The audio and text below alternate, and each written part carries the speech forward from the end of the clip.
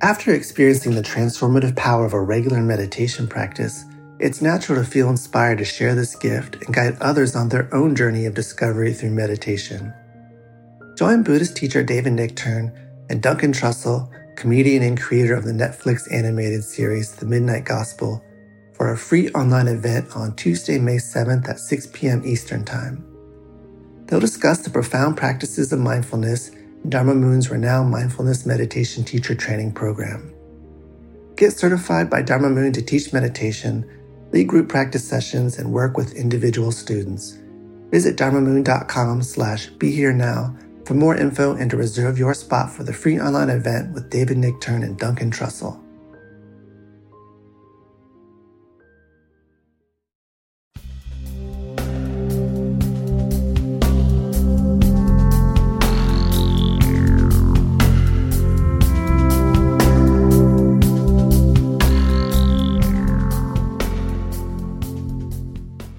Hey everyone, I'm here with two buddies, Michael Gungor and Pete Holmes. Buddy. Hello. That's our Jeff Can you- Bridges impression. Buddy. Hey, buddy. Why isn't he here? Who? Jeff Bridges. Oh, right. Where are the celebrities? Where's Helen Hunt? Yeah. Helen Hunt's on it. Yeah. She is. Really? She's into Ram Dass, yeah. You'll see her you'll see her blurb something every once in a while. You're like, oh, Helen Hunt. Hold on. Who Really? knew? Dialed in. Dialed in. Oh. Castaway no more. She never was. So these two guys are like old friends. How old friends? Not that old. Not that old. So they met a couple of weeks ago. Not They're in this close life now, anyway. though. Yeah, well, it's funny. I agree with that because we're incredibly fast, deep friends very, very quickly, which is funny because I'm 40 and you're 39. 39. So I just think as you get older, sometimes you close off a little bit more. Yeah. And to make a new friend and like a real friend too. Right. Yeah. And a it's been- spiritual friend. Yeah. Not easy. Yeah, it was fast and surprising. What, is it a podcast or what? Yeah. Isn't that it? I just realized. Yeah, you did my I was podcast. on your podcast, yeah. And we joke about it because Michael used to be, his band, Gungor, which recently dissolved, used to be very Christian. And when I interviewed Michael, I only listened to the Christian records. And that was, we laughed about it later, challenging because he has all this very, I don't know if you know it, but Gungor is so, just listen to the song Vapor and it's like, it's Ram Dass and Maharaji set to music. It's unbelievable. Really? So like there's all this like really, I don't know how else to say it, but very woke, very evolved stuff. And I was going back to you just ringing the tambourine for Jesus. Which is fine. It It's is still fine. good and Grammy nominated. But I remember getting into Gungor after we talked. And I was like, shit. It was a Like I blew wonderful. it. I told him it was like a wonderful gift of grace for my ego because it was like I loved his podcast. I listened to it all the time, and we'd always been like, not always, but for several years we had felt a little limited by our Christian audience, and like a lot of the things we were saying were just kind of like, what are you guys talking about now? And I was like, this is a great opportunity.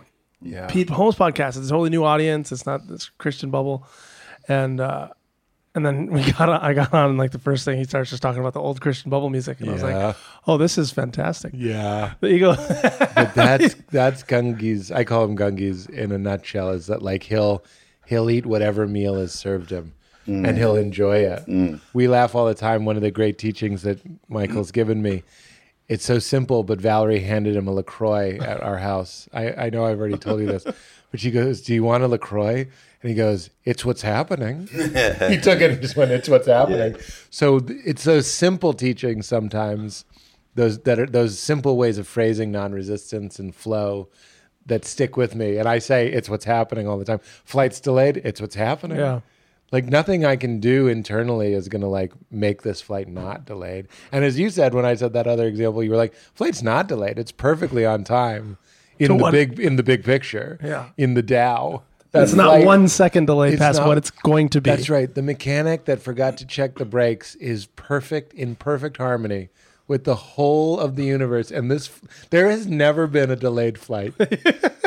There has Everyone's never been exactly perfectly on every time. flight, like Gandalf. A wizard is never early, nor is he late. It's always right on time.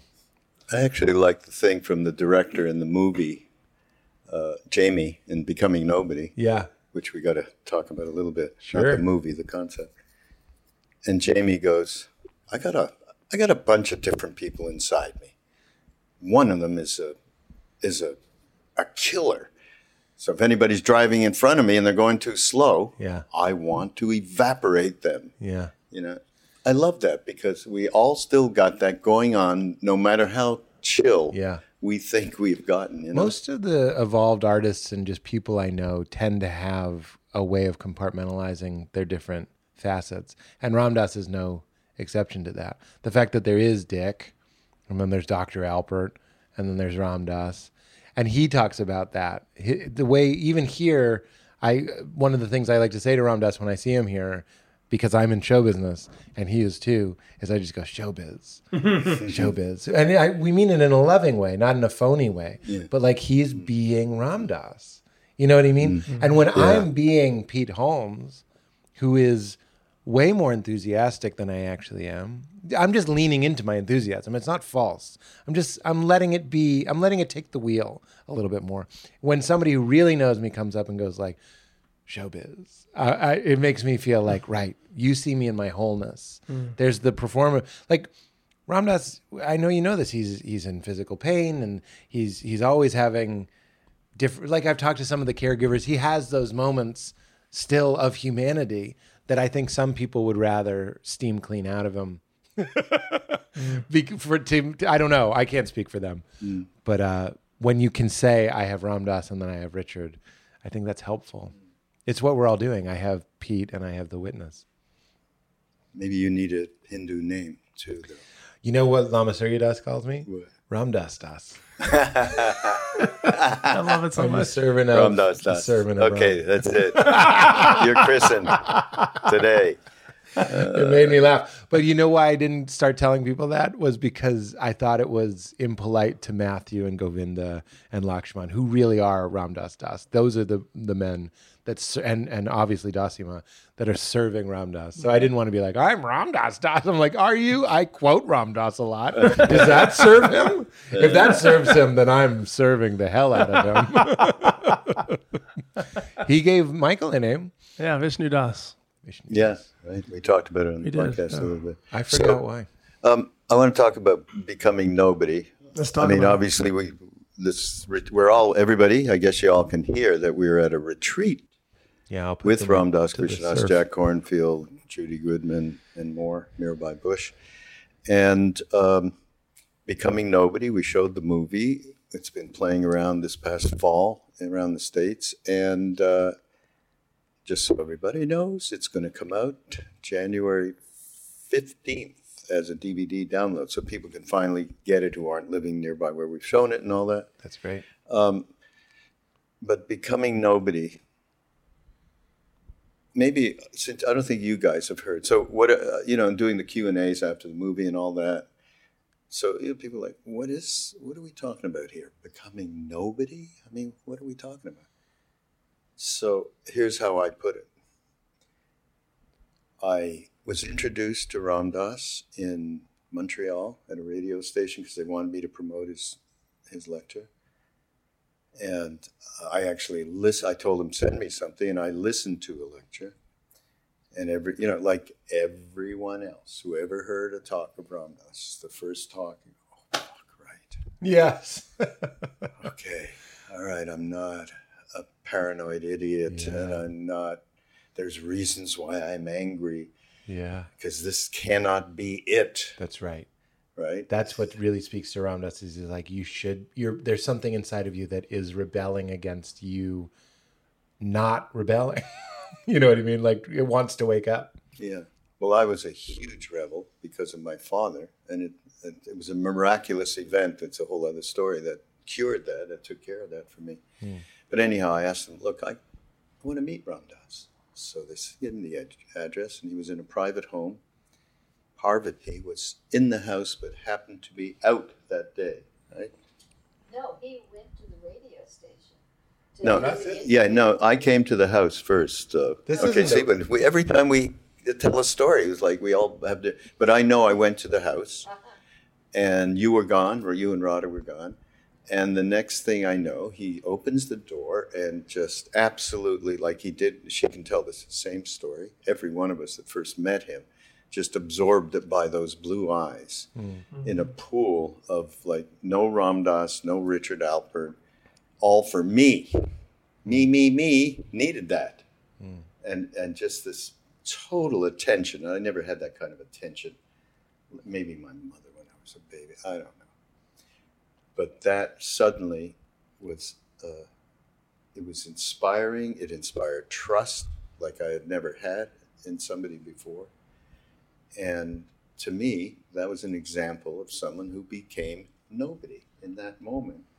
What's that about? That's about not thinking about yourself and thinking about somebody else, right? Right. So in that moment, so this is what I tell people. Now there's a bigger becoming nobody. So Ram Dass and all of us are in process of becoming nobody, meaning letting go of our story and stopping this, he says in the movie, when is what do I want, what do I need enough?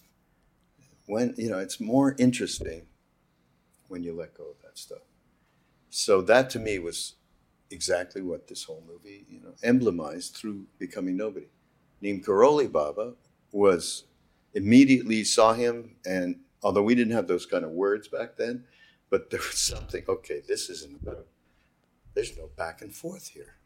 It's just a pool thing, always 24/7. And we, now I think of it, there's just a computer that did the right thing. There wasn't someone going, I think I'll do this. I think I'll tell them that. Here's a miracle. Nothing was going on. It was just like perfect for whatever we needed in the moment. Yeah. So what's your becoming nobody? For me, becoming nobody is when the constriction isn't the constriction of the ego, the constriction of that I sense isn't believed, isn't the forefront of experience where the witness is lost, where the like we always are nobody. We all are always the one or the none or however you call it. But then in that, within us, within the one, there are these constrictions, these stories that we tell about who I really am. And I am Michael, and I like tacos, and I live in Los Angeles, and I have a wife, and I make music, and there's all these stories of Michael's opinions and Michael's beliefs and Michael's perspectives. And in the absence of Michael's beliefs and constrictions and opinions about everything, I notice that I cannot find a problem. So I can't find anything to resist without that stuff without it being grasped onto. So in a way, it's like becoming nobody is that for me, that movement of a hand opening, a heart opening, a letting go into who I really am, which is nobody or the only one that is. Same thing. Yeah, I was going to say you could market it differently and say becoming everybody. Yeah. Or becoming God, which doesn't really work. That's sort of part of the genius of Ram Dass. There's some movie on Netflix that I watched. It's called like 3 Simple Words, I think. And the 3 simple words are I am God. And it's just, for me, it might have been my mood when I watched it. It didn't really land, even though that is my belief, is that we're all underneath our stories, we are being. I was telling you that the phrase that turned Thomas Merton back to God during his sort of swinging 20s or 30s debauchery was God is not a being, God is being. And I love that because you don't have to debate being because here we are. So it sort of puts to rest the ego trip of like, what is God? Is God real? It's like, who's asking, who's saying it, who's doubting, and who's believing That's all the somebody. And that when all that goes away, you're just what I call my baby, which is luminous emptiness. And that is nobody. My baby is nobody. I'm watching her slowly become somebody. Mm-hmm. And that's not a flaw in the system. It's beautiful. I love that she has preferences. She has slight preferences. Sometimes she'll have a preference for me. Sometimes she'll have a preference for Valerie. Sometimes she has a preference for pineapple. You know what I mean? Like I'm watching her sort of start to write her story. But especially when she was little, sitting with her feels exactly like the times that I've sat with Ram Dass one-on-one, because there's nothing being sold to me. It's just perfect. It's just perfect. The other thing I was going to say, and this goes into what I was saying, is becoming spaciousness too, becoming nobody. Nobody is sort of has a negative, it's nobody. But spacious is sort of the positive way. You could say, I don't like it, but as much as becoming nobody, but becoming spaciousness or becoming light or becoming free. When we use these words, they might not be as clear. What I like about becoming nobody is it's challenging to your ego. And it's saying, fuck you, fuck who you think you are. And this, don't forget that baptism is a drowning exercise. We are reenacting drowning. That's what it is. John the Baptist was drowning people. And you die and you come back. And who are you now that you've dropped your body? It's the same as Ramana Maharshi. Who am I after my body goes? It's the same as what Michael just said. Who am I when I let go of my story? So when people are like, how do I be more like Christ, or how do I be more like Maharaji? It's like, just, you can do it just for a second, just stop. And it's in between the words of that question, you were doing it pretty well. And that's the nobody that I think is getting everybody so juiced in a time when we're all trying to be somebody. Yeah. Especially me. That's what I do for my job. Pete Holmes shows up places. Yeah. But that actually helps me dissociate from Pete Holmes. That's why I like what I was saying about show business, is that I've learned to commoditize my story, and that helps me go like, that's not him. That's why I love Michael. He sees the fullness of me. Valerie sees the fullness of me. Obviously my daughter and us as friends, Raghu, you can see the real me. And it's beautiful to go, the show business helps me go, that's just something that this is a peacock around. Perfectly said. And that's what this whole environment is, a bunch of people that are allowing that to happen. That's right. And recognizing it. So they're really flowing, so everyone's flowing into one another and creating the blanket. That's the reality of the blanket. That gave me that image that we're all like snowmen, right? And snowmen appear to be things, but we're all like, you put a little heat to that, it goes away. This is a very hot place, and all the snowmen melt. And then we're all just puddles, and then when we get together, we become a little lake. And that's what's so addictive of it. I've been to so many retreats now that it's not so much about the kirtans or the talks as it's about the bhav, about the vibe, and going like, oh shit, nobody cares. Nobody cares. Everybody has an appreciation for everything being on fire. When you think about like frames of a movie, like even the beginning of this podcast or even me introducing this topic is just sort of falling into the abyss. And yet the richness and the vitality of the moment is still and always here, but everything else is on fire. You can surrender it, and you can just be the thing watching it go down. And that's, as I think I said on this podcast before, that's where peace is. That's where joy is. This whole thing, you're just expressing the essence of what's offered here, which is the intersection of bhakti and wisdom, Buddhist wisdom, you can call it. But actually with Jack, he's, to me, beyond sectarian. I agree. Whatsoever. He's been amazing. And he said, wisdom says I am nobody. Love says I am everybody. Right. And that's wisdom and bhakti. Bhakti being love. Exactly. So I'm completely agreeing. So just from, now you guys are well steeped in Christianity, but not you brought up in the Christianity deal, but then you moved into it and it absorbed into you. I may be putting words in your mouth, by the way.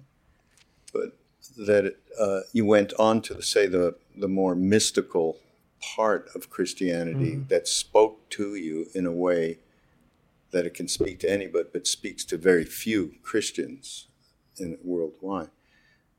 How, with that lens, interpreting this whole idea of really we who said it? I guess Robert Svoboda God wanted to say hi to himself. So here we are, and we're working our way through so we can actually be in the pure mirror of God. I hate that word, by the way. Mirror? God. No, God.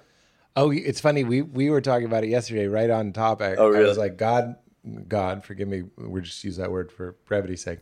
God George, can we call him George? George made... No, I have a better one. I'll tell you in a minute. The mystery made... Yeah. Well, I like God because God is a symbol. It's better for my point. God made humanity. Humanity returns the favor by making God.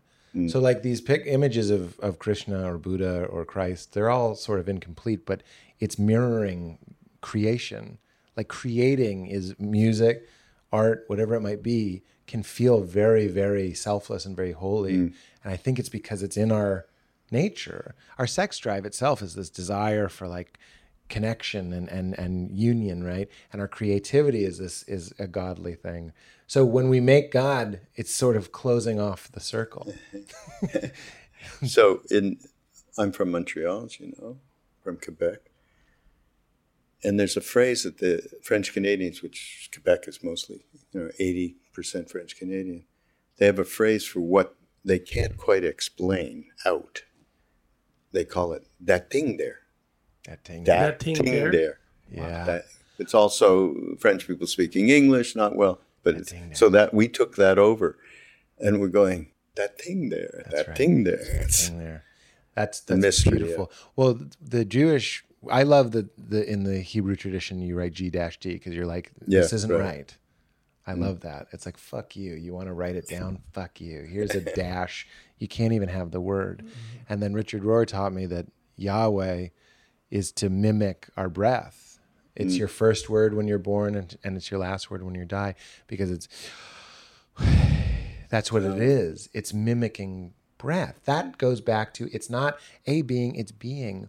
We needed to develop a symbol system so we could fall in love with it. Now we're back to bhakti, because Michael and I are very non-dual. We enjoy non-dualism. And we have a lot of conversations and I talked with Ram Dass on my last retreat about so why have the symbols if it's us? If the guru is what's looking out our eyes right now, why have a picture of Maharaji? And as Richard Rohr says, you can't fall in love with an energy. And love is the grease that makes the whole thing go. Yeah. So we have these, you can call it God, it can be Maharaji, it can be Christ, it can be whatever opens your heart. For me, it's Ram Dass in a big way. My reluctant guru, don't tell him. But I love him so much that greases my whole system up. I had a friend tell me this analogy that I really liked, but he was talking about Dumbo, and how Dumbo needs the feather, and of course the feather doesn't do anything; it's just a feather. Yeah. But for a little while, he needed it. He needed it. Gave him confidence. It gave him whatever he needed to fly. And then eventually, at some point in the movie, things on fire or whatever, and he's falling. And he didn't have his feather. You actually don't need it. Right. And he realized that the flying was in himself. But it wasn't a flaw in the system. But it wasn't a flaw in the system. Yeah. And sometimes you do need the feather. We all have all these feathers, whatever that is, your practice, your religion, the things that help you feel plugged in, lubed up, whatever. And then eventually you see it's just in your own heart. Maybe. Absolutely. No, it's absolutely true. But I have a huge problem with non-duality and the espousing of it by people in general. That's funny because I did that whole talk about non-duality and I thought you liked it. Remember? I'm not necessarily including you in that last document. Okay. I just, it meant something to me because I thought I was maybe going out of bounds and you were like, that was really nice. You've become non-dual. And I was like, thank you, Raghu. And I was quoting Michael's book a lot when I did that talk. And I told Michael that because there isn't a lot of non-duality at this retreat. And sometimes Michael and I were talking about this. It could be the thing that answers questions for some people, I think. Let's talk about why you don't like it. I mean, I'm curious why you don't like it. There was a guru in India named Papaji. He lived in Lucknow. Many, many Westerners went to see him. a lot of Rajneesh people after Rajneesh left. And he basically said, you're enlightened. You just got to realize it. The thing you just said, right? It's here, beneath all of, this is just thoughts. And it's everything we say here related to, the stuff we talk about with the Buddhists. All completely, utterly, 100% true. As true as any of us can know reality. And then, so he kind of told them, oh, this is terrible, by the way. I'm going to get killed if I put this podcast out. But I don't care. I don't care anymore. It's what's happening. Yeah. I forgot we were like doing a podcast for a second. Anyhow, the truth is, so people came out of that and they started teaching in the West, Westerners. And somebody took me to see one of these particular people. And, they had the whole rap down. There wasn't one piece of authenticity in this person in terms of any experiential realization whatsoever, awakening, nothing. It was just a rap. And I've seen others of this kind of a thing, which is why, just take, for instance, someone like Krishnadas. The reason why people are drawn there, aside from the fact that he's doing this as a practice, right, for himself. He's not doing it to entertain people. It can, and he says, yeah, you can jump and dance and have fun, but remember the mantra. This is what's drawing us inside. I'm just singing to my Baba. Yeah. How the fuck should I know? I'm just singing to my Baba. Yeah, right. Good one. But, there's a level of honesty and authenticity that I think is very difficult for most of these non-dual. Well, that's why non-dual used to be the big truth, and they'd keep it secret. It was sort of like a more of an esoteric thing. The cat's certainly out of the bag. I completely agree with you. I was just seeing a teacher, forgive me, I don't remember his name, but he was like, someone can say this exact lecture that I'm saying to you right now, and it won't work. Because it's not what I'm saying. And that's what you get from Ram Dass, and that's what you get from any great teacher. So I'm conceding the point. I'm agreeing with you, especially with non-duality. It can be really tricky to memorize the words. And I can be guilty of this, I suppose. And just saying it, you can't let someone else experience it for you. And you need to have some love in there and some juice to it. Yeah, where you actually, during the day and walking around your day, you're actually meeting people with total attention, for instance, the becoming nobody thing. Right. You're doing the things that are natural after there is some kind of absorption of reality, basically. Yeah. You know who I talked? I had a chat with Mooji one day. Yeah. Do you know who Mooji is? I love Mooji. Yeah. Mm-hmm. Okay, so this is a whole story too. I was with someone I see now in the jungle of India. We call him Jungle Baba. And it was all liquid love fest. Just kirtan all day long, just the name and no intellectual anything whatsoever, right? So then it was time for me to go, and I went to see Siddhima, who I think you know who, our Indian mother who passed a couple of years ago. And Mooji was in Rishikesh at the time. Posters everywhere. Mooji has a big presence and a large audience. And I was thinking, my usual judgmental love fest, that bullshit, non-dual, fucking these people, the whole thing. And then even met people who had been there who went, yeah, I don't know why, it was just supporting my insanity. So then I go back to America, and I was also comparing everything to being in the liquid love fest to, the whole intellectual thing. I went back to America, and I need to do some podcasts because I've been away and I haven't, So Rachel says to me, well, what about Mooji? I just saw something, he looks pretty great. I go, more of that kind of thing? She says, no, what are you talking about? And he's got a huge audience. It'd be good for you to do it. I said, okay. Anyhow, showbiz. Yeah, showbiz. I got right into it. And then, anyhow, I did he was so sweet, and we had such a great time. You did? Mm-hmm. And I did say to him, one thing that can be a problem is with non-duality is people, getting in their head what they think they should do, but the reality is lacking. There's a lag.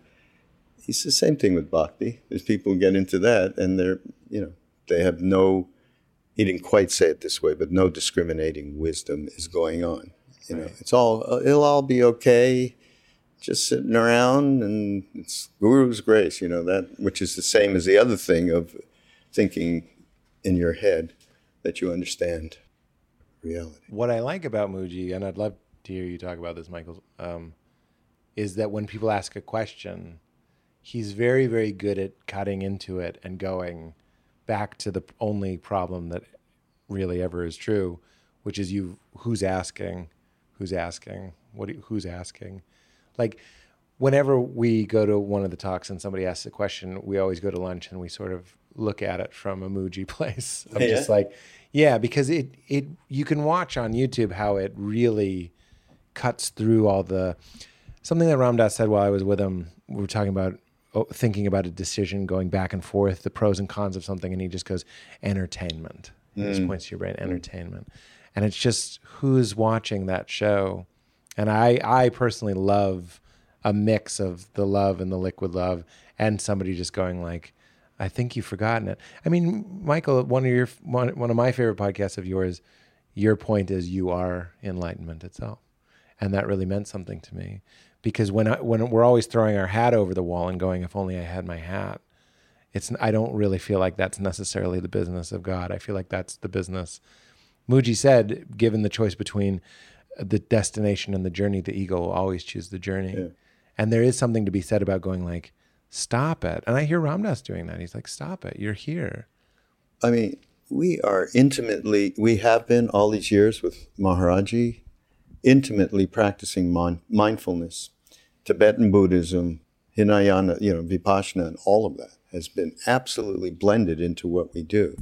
So there's not one of us that'll, Trungpa used to call us light and lovers, but but really there isn't one of us that's doesn't get what you're just saying. And then talk to Trungpa's devotees and talk about how much they love the glimpse of the side of his face. Yeah, I mean, that's a great Ram Dass story where you guys are secret bhaktis, and they said, don't tell anybody. Yeah. He goes, oops, here I am telling you. Michael, please. I'm just thinking about how when non-duality becomes a thing, when it becomes a positive statement of truths, it's not non-duality really anymore. Like, non-duality is a negative word. It's a rejection of, or not a rejection, it's a letting go of attachment to these ideas. So as soon as, and Ram Dass talks about this kind of thing all the time, but like how your practice is eventually something you have to let go of as well, because that to me, it's like the Tao that can be spoken is not the true Tao. As soon as we say it, as soon as we think this is the thing, non-duality is the thing. It's this set of ways of practicing and thinking. Now it's another ego thing. Now it's another way to make this other than it is, rather than accepting and flowing and becoming nobody. All the things talking about this retreat and the bhakti, like all these practices, if they're effective, they bring us into that moment of letting go. They bring us into the non-dual experience, which is presence, which is being, and not that echo of energy where I'm now Michael over here thinking about how I should be being or should be practicing I'm just in it. I'm just in this moment, in my heart, in my body, in the moment. And so there's kind of a joking, like non-duality is kind of a joke. It's kind of, to me, there's like a wink, wink, nod, nod about anything you're talking about non-duality. It's got to be kind of funny. Otherwise it's, I think you've made it another dual thing. Yeah. There's some non-dualists don't have a lot of sense of humor. Yeah, but I would put quotes around that, not some non-dualists. Mooji is very funny. I'm sorry to keep bringing it back to him. It's like racism almost, non-dual. That's where I'm I'm coming from a racist point of view. You mean like non-duals? You non-dual, like bigoted, like that. But I'm not. I know it's funny. Somebody told me about some non-dual sect in India. I don't remember the name of it, but they were really intentionally non-dual, and so they had to make sure they were going to negate all of the ways that people were saying, this sort of food is unholy, this sort of sexual act is unholy and unclean and whatever. And so they had to be non-dual. They had to actively like rebel against those things. So they had to drink some disgusting drink with semen and blood and all kinds of stuff in it. Or they had to put poop on themselves. Yeah, they had to have sex with somebody they were related to. Okay, I never. What? Like, yeah. So that kind of thing. It's like, okay, so why do you have to do this? You have to be non-dual. That there's a joke in there. It's like you can't. For reality to be complete, for being to be being, you have to do something other than what you're doing. You have to do these X, Y, and Z. Yeah. It's ridiculous. Yeah. And, I did a thing with, Adi Ashanti, either of you? Mm-hmm. Oh, white guy? Yeah, unfortunately. Yeah, no, I know him. I did a podcast with him. And when I came on to him about non-duality, he said, he had a real awakening. And he's great, by the way. You would love both of you to. I mean, he's hard to get because he's busy and blah blah. But so in his childhood, he kept looking at the adults, his parents, and everybody else around, and going, "What is wrong with these people? They're crazy." And this kept going on until I think he said he got to the age of maybe 12 or something, and he realized, shit. These people believe in their thoughts. They totally believe. Mm-hmm. And he realized the root of all that. And he got into meditation. And he was meditating like crazy all the way through his teen years. I think he must have been early 20s when he said to himself, this shit's not working. Fuck it. I'm not meditating anymore. And boom, he sat down. I mean, maybe, I don't know what happened, but he had a real absorption into the interconnectivity of all things. He almost died. He thought he was going to die. Oh, really? Yeah. You do know him. Yeah, I wasn't sure who he was, but when you said it was a white guy I know who that is. Yeah. He wrote the book Awake, and then he was a runner, and I think he had some sort of instrumentation, or he took his pulse or something, but he knew his heart rate was so high that he was like, I am going to die. Like, it's not, he was having a panic attack or something, and his heart was so fast that he was like, it's going to explode. And just like Ramana Maharshi is like, I am going to die. And he sat down and he was like, I am dying. And then he didn't die. And then he was like, but then he did die. It was one of those. So then he goes around dead, not dead. Yeah. But when I talked to him about non-duality, he said, I started just teaching, just talking. People came around, that usual thing. I didn't know what non-duality was. I had no idea about that. It was only later that I understood it's sort of a category. But it's so crazy that Sounds True said to us once, in terms of presenting stuff to them, books and all of that, Bhakti doesn't work. Okay, don't forget about writing a book on Bhakti. It's non-duality that people are interested in. So it just touches on the point that we are intellects. The Dalai Lama said, you're too much into your minds in the West, too intellectual, need love. And so I guess that's where my own little bias, that people get lost in knowing, and wanting to know. And listen, there's people here, this is a big heart-opening retreat, basically. That's what it's about. Open your heart in paradise. If you don't, we give you your money back. Money. Minus food. So some of that hurts, and it's very painful, and going through kind of growing and allowing, just allowing something you may not have really allowed before, in terms of defending your space and everything. By the way, you've talked about in terms of non-duality. for me, putting that in action through mindfulness meditation, through stuff that's going to leverage and work so that you're not stuck in your thoughts, right? You're not believing the story. And you're actually, trying to, as Ram Dass said, when is it enough? When is it enough? For me, non-dual isn't that heady for me. It's always just going like, there is being, and when I go deeply enough inside, then, and when I'm there, I'm the only thing that is. That's all it really is. And then everything else you're doing, as long as you kind of hold on to that, it doesn't really matter what you're doing.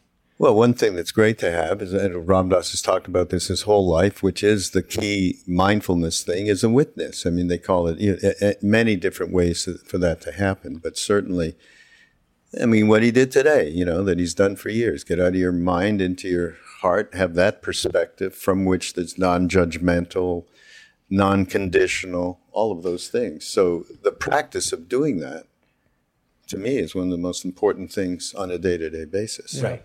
For me, non-duality, the lessons, the pointing that the non-dual mystics and stuff have offered humanity as gifts, to me really helps on the mind level. So you have, of course, the embodiment of who we are, of loving awareness, is a tremendously powerful thing. And I love bhakti, I think, and chanting and mindfulness, all of it.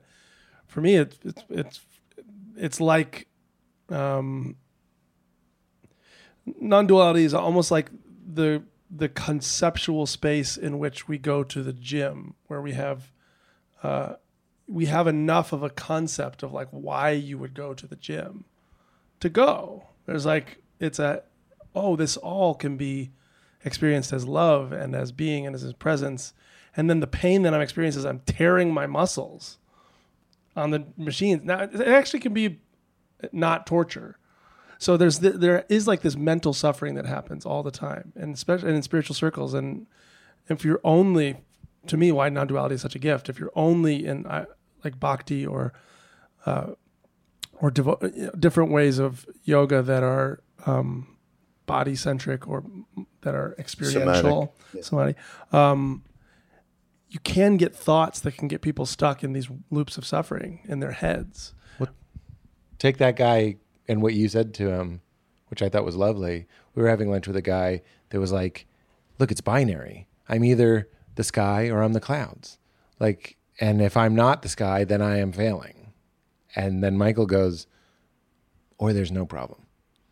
There's no problem. It's like, maybe there's no problem. Meaning what's happening. And the funny thing about, like, you become the sky when you stop holding on to the problem. That's right. When you become nobody. Yeah, that's so right. It catches itself. That's so right. like sometimes can non-dual pointers and teachings help break up some of the cycles of suffering that happen in the head. And bring you into the heart and bring you into the body and allow you to move towards practice and moving that or like experience into the muscles. That said, am I accruing bad karma if I buy someone meat? Yeah. And it's like, that seems to me like a trick of the ego to be like, instead of being in your heart, let's do puzzles. Like, would you like to do some puzzles? And non-duality, we're really saying the same thing. Being in the heart, which is the non-dual place, it's the namaste place. Those questions become very silly. And I think of Ram Dass, who I've watched buy a lot of meals where people had chicken or whatever, because that's where you're one. Who's buying who for what? Mm-hmm. That can relieve suffering. That's what I like. Not just a heady exercise. Exactly. But I go, like, I'll do it all the time. I always get low at this retreat. The first day or two, really? There's like I'm having a great time, but there's a lowness in there, and I just go, okay, but I'm over here going, there's lowness. Like, I'm the thing reporting on the lowness, and that's my heart. And that's where I'm you, and I'm you, and I'm this, and I'm everything. And there's no problem. But let's examine this lowness. It happens every year. It happens to Val, too. Really? There's always a heaviness. I look at it as the check engine light on my ego. It goes like, stay special, golden boy. It doesn't like it. It doesn't want to be a group. It doesn't want to be nobody. And it's like, I joked to somebody, I was like, go find a fan. Go find someone that read your book. Hey, because when your snowman starts to melt, it's like Ram Dass's first psilocybin trip. You start to go away. You have a little bit of but now it's not panic. I just get a little bit blue. Mm-hmm. It starts to. That's good. It starts to undulate in a way that goes like, "Hey, don't forget about me." And I go, "I don't forget." I used to push my ego aside. And now I just go, "You're welcome here. You're my wonderful servant. I love you. You protected me from fighting parents and bullies in high school. You're with me, but you're not me." That's the delusion. You're my tool, and I'm glad that you're here. Very good. Isn't very it good? Yeah. Oh, man, my first couple of retreats, Duncan set me straight, and I probably said it on this podcast before, and he made it like Harry and the Hendersons. Remember when they have to get Harry to go into the woods? Because if he stays with the family, he's like, get out of here. Get out of here. But he loves them, but he's telling them to go for his own safety. He's like, so many of us are doing that to our egos when really... that was the monster that picked us up when we were like when my parents were fighting. My ego picked me up and held me close and whispered, "You're special, and I love you." And I'm not gonna. I used to say, "Get the fuck out of here. You're not spiritual." Now I go, "You come with me." Even my intellect helps me. That the mind can be very, very useful in destroying the mind. Good servant, lousy master, That's right. as they say. That's right. I love that. Isn't that lovely? I share that as much as I can. Yeah, you should. And it was Duncan right here on the beach. He was like, and he said it even better. He was like, I love your ego. It's like, it's one of my favorite egos. I love hanging out with your ego. I don't know if you were there with Robert Svoboda the other day, and he was talking about his guru Vimalananda, who had the power to just take on a personality, nothing to do with the Vimalananda yesterday, and he'd run that thing for a while and just next. Wow. I'm gonna talk to him tomorrow. Duncan and I are actually going to talk to him in the afternoon. Fun. And go, wait a minute now, what are you talking? Wait, what do you mean? What does that mean, man? Yeah. I'd do it louder, but Parvati's sleeping. Just because you mentioned it, I want to make sure because I love it. The book. Yeah. And I forget the name of it. It's called Comedy Sex God. Comedy Sex God. Okay. Yeah. And Michael, we did a podcast. But still, it's a wonderful book. We met like just as we were finishing our books, Pete and I. Oh, really? So it's not that long. It's the same book. This is funnier, but. And Michael's is, I'm not just saying this, mine is sort of like, hey, maybe you'd like to come in here. And Michael's like, here's the whole thing. Mine is very gentle. It's like the biggest thing. We talk a little bit about non-resistance in my book, and we tell the story of Ram Dass, and we talk about the concept of what a guru is. And I talk about my private retreat and asking Ram Dass if he was my guru, and he said no. And we talk a lot about sexuality, and then we talk about the witness. I really just wanted to do the basics. I wanted to be like, who is it that's noticing your depression? Is a very useful thing, even for non-spiritual people. Yeah. And I've talked to a lot of non-spiritual people that suffer with depression. That's another word I don't like. Spiritual? Non-spiritual. Non-spiritual. Who's non-spiritual? I know. Well, aware. There you go. But that's a big thing in treating depression now is everybody tries to associate with the part that's noticing the depression, whether or not they call that the Atman or your soul or anything. They're just like, what is scanning you for depression? Just your base consciousness. Very, very useful. So that was in the book. I like getting the basics. I sometimes think some of the great teachers cover the basics and then they move on into things that like interest them. But the people that I love, if you read any Richard Rohr book, he goes through the basics again. There's no book of his where he doesn't go like, hey, the only language we have to speak about God is metaphor. Hey, it's all about surrender. It's all about mirroring, or it's all about it's Colossians 3 something, but he's like, Christ is everything and Christ is in everything. So we're talking about unitive consciousness. We're talking about a place that you can go. In the most recent book, I'm reading his book called Divine Dance, which is about Richard Rohr. Mm-hmm. And there's a quote in it where it was like, don't be so meek as to think that breathing as God is something you can't attain, like breathing in God and having God breathe as you. And these are Christian mystics That's what we're talking about. When we say like mystical Christianity is so much sexier and alive and vibrant and undulating and colorful and real and powerful and vital and exciting and electric and flowing and beautiful and juicy. And it's been turned into, there's a guy watching me masturbate on a cloud. Like he's up there and he's mad at me. And it used to be, don't be so meek as to think you can't have God breathe as you. Who did I have? Because I was Jewish, but I had that. There was somebody watching thing. Yeah. I don't know who it was. Moses? I guess it was Moses. Anybody with a beard will do. But as I always like to point out, that's Greek. That's a Greek image. The idea of Zeus on a cloud. The old man in the sky is Zeus that sort of got turned into Yahweh. What do you think of the fact that I've told you for sure our experiences with Maharaji around Christ, Jesus. Mm-hmm. I'm not sure if I told you. Like as soon as I sat down, he went, "Where's your cross?" Mm-hmm. And I'm thinking, cross? Like I'm Jewish. Mm-hmm. But I went out right away and got a cross. Wow. And then the famous thing that my bosom buddy there tells, the story, Mr. Das, Krishna Das, he told it last night. The night before I walked out because I figured I'm with the guru. I'm in India. I should get a mantra. But instead of saying, "Can you give me a mantra?" I said, for some reason, how should I meditate? And he went, meditate like Christ. When he was put on the cross, he felt no pain. He was lost in love. I'm like, oh my God. I mean, just picture this. When I'm in parochial school, which was half Hebrew and half Jewish, right? I learned some of my subjects in Hebrew, not really knowing it. I mean, that's how bad it was. And my teacher had, a number tattooed on his arm. He's from the camps and everything. And he used to say that Jesus was bad. I mean, I didn't know from anything. And I lived in a Catholic town, Montreal, right? So there he is talking about Jesus. And it was like, holy, Jesus is talking about Jesus.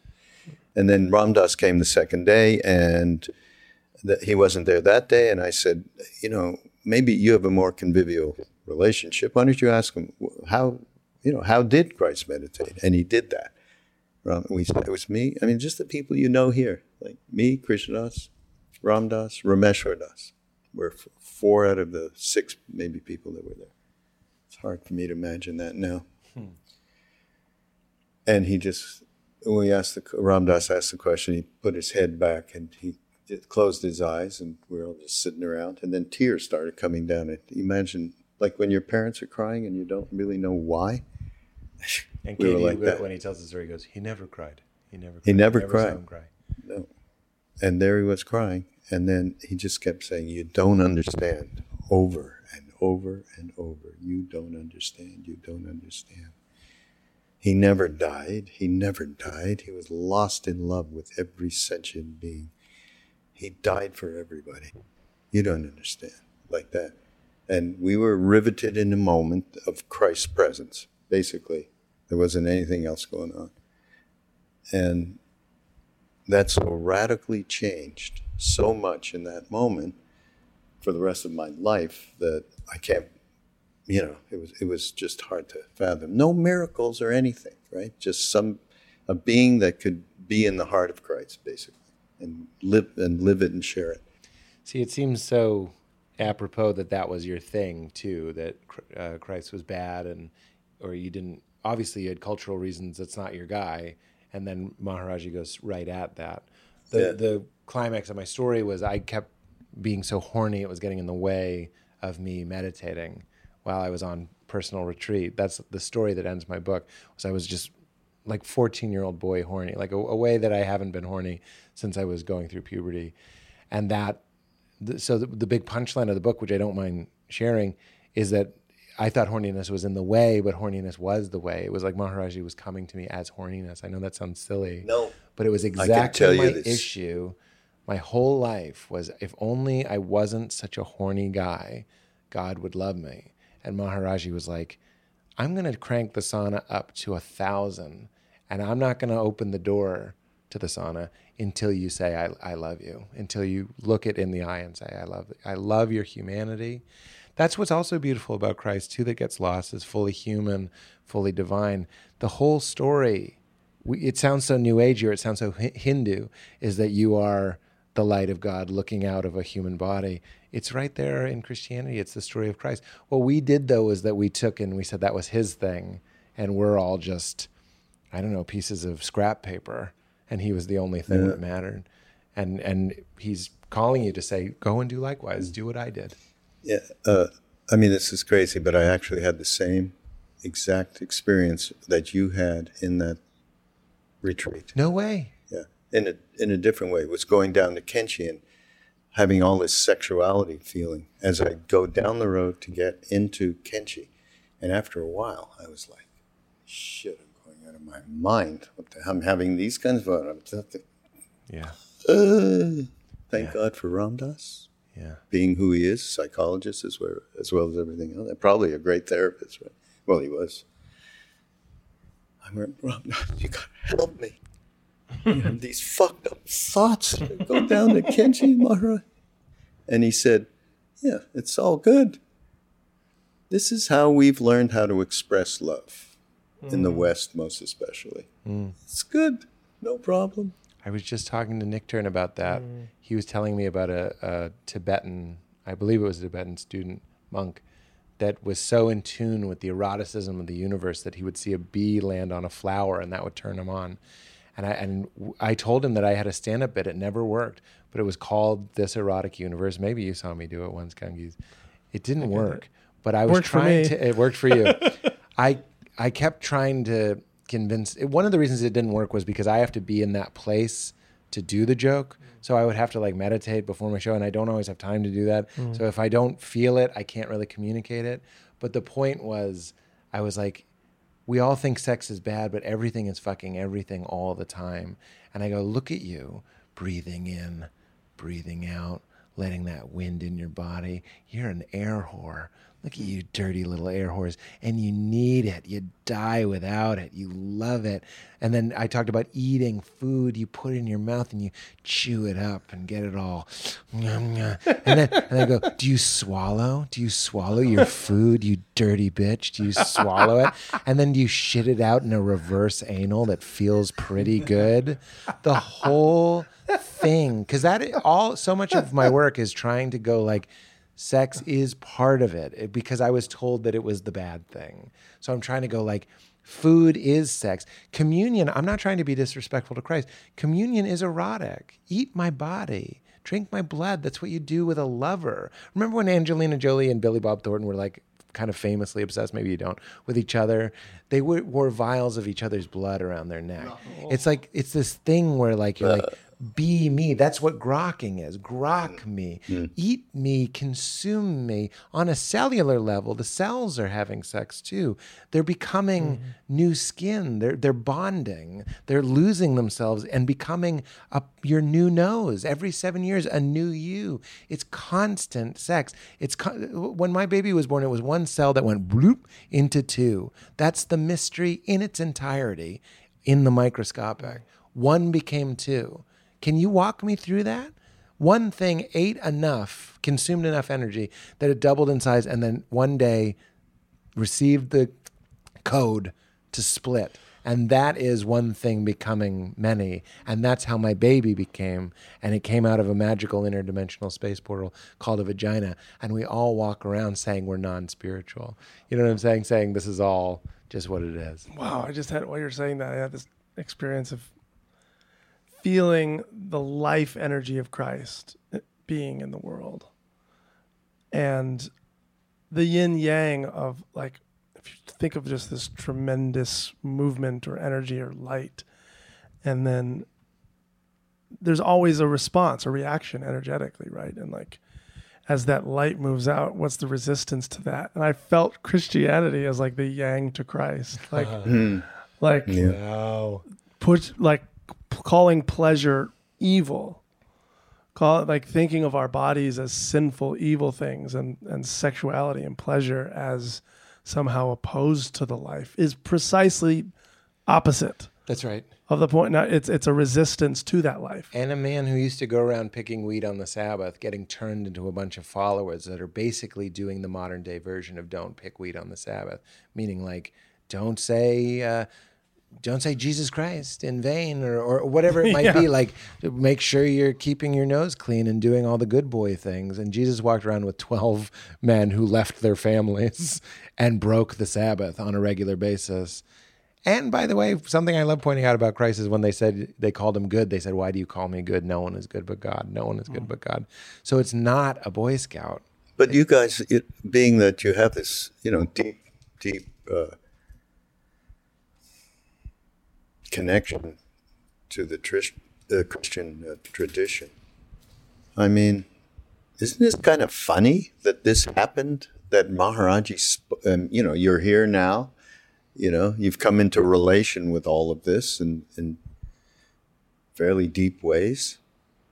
Isn't it crazy that, there's no other somebody like him, somebody guru like him, that has, that was so emphatic about it. Did you read his book? His book? Yeah. Whose book? Who are we talking about? Maharaji. Did you read his book? Oh, the New Testament. So we started reading the New Testament. Yeah. We hadn't read it because we were Jewish. You don't read the New Testament. Yeah. You read it with Ram Dass. We'd sit around and each would read. But you read it with those good eyes, man. Yeah. It's tricky. Different eyes. I have more trauma. I have a harder time at reading the Bible now. I need someone else. I need like a mystical person to go, this is what it says, but when he says this. Right. Like, and there's a lot of So that. Paul, the big thing about sex, and this is Richard Rohr, he's always talking about the sins of the flesh, right? And the church interpreted that to be the sins, sexual sins. Things like abortion, homosexuality, premarital sex, sins of the flesh. When you look at it through a different lens, you see that he's saying the sin, the separation of the flesh, of the ego, of the body, of identification with your false self, as Merton called it, and not identifying with your true self, which is the indwelling of God, which is what the Hindus call the Atman, which is what we call awareness. It's all the same thing, but if I read the sins of the flesh, I might still be like, oh, somebody's about to tell me not to diddle my wingler. and I get real mad about that. Can we call this podcast Diddle My Wingler? Diddle the Wingler? I don't think I've ever said wingler before. Don't diddle the wingler. We could do a country song maybe. But isn't it? Diddle that wingler. But to have someone like Richard Rohr who could have broken out of, he's a Franciscan, he could have broken out of Christianity easily.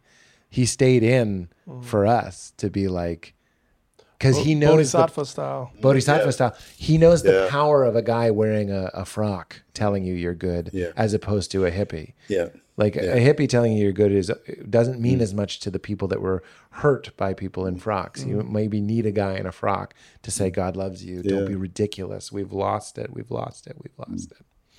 Special stuff. By the way, what's the name of your book, Michael? This, right. And actually, it was only a few months ago that we chatted about it. But you were saying, we both wrote books that came out around the same time. They're kind of the same book. They're kind of, for me, complementary, beautiful. Both. Everybody out there get both books. I agree. Because there's a way in which they really do complement each other. Yeah. They sync up way. like Dark Side of the Moon. Yeah, it's actually it's actually what I've been talking about, the intersection of some really great discriminating with, not that you don't have that. Yeah, sure. And some really deep feeling kind of stuff. Yeah. A personal connectivity. So thank you both for both books. And thank you for I do want to point out Michael's book as an audiobook is fantastic as well, because he scored it. It's incredible. Oh, can we play a song? Sure. On the podcast? Yeah. Which is the one we should play? Because you mentioned it. His band? Oh, play Vapor. Vapor. Okay. Vapor. Everybody. Is that okay? Sure. That's not a Christian one. That's a newer one. Go for it, yeah. Right? That's from One Wild Life. Yeah. Okay, well, everybody, you're going to have all of this available in the show notes of Be Here Now Network. Go to BeHereNowNetwork.com/mindrolling. Thanks, you guys, for coming. Thanks for hanging at the retreat. Thanks for having me. Thanks for hooking us up. And we'll see you all again. Yeah, man. Next week on Mindrolling.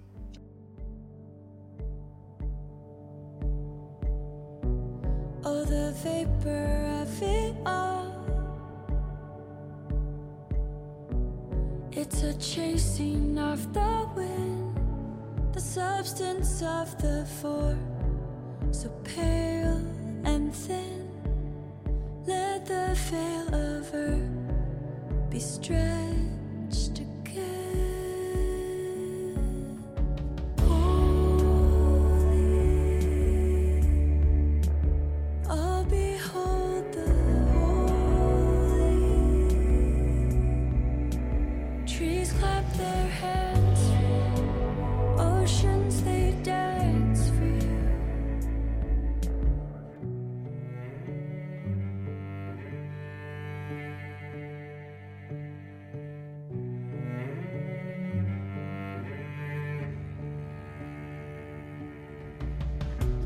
Heaven taunts the hearts of men.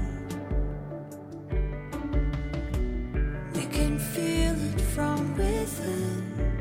The beauty of it all, the mystery, the swelling of a voice, a rising sea.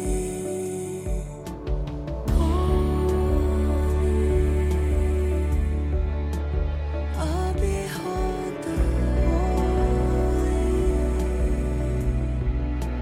Trees clap their hands for you, oceans they dance for you. You are holy, infinite and holy. A billion suns rise for you, clouds paint the skies for you, mountains stand tall for you, valleys bow down to you, everything rising to sing all our songs to you.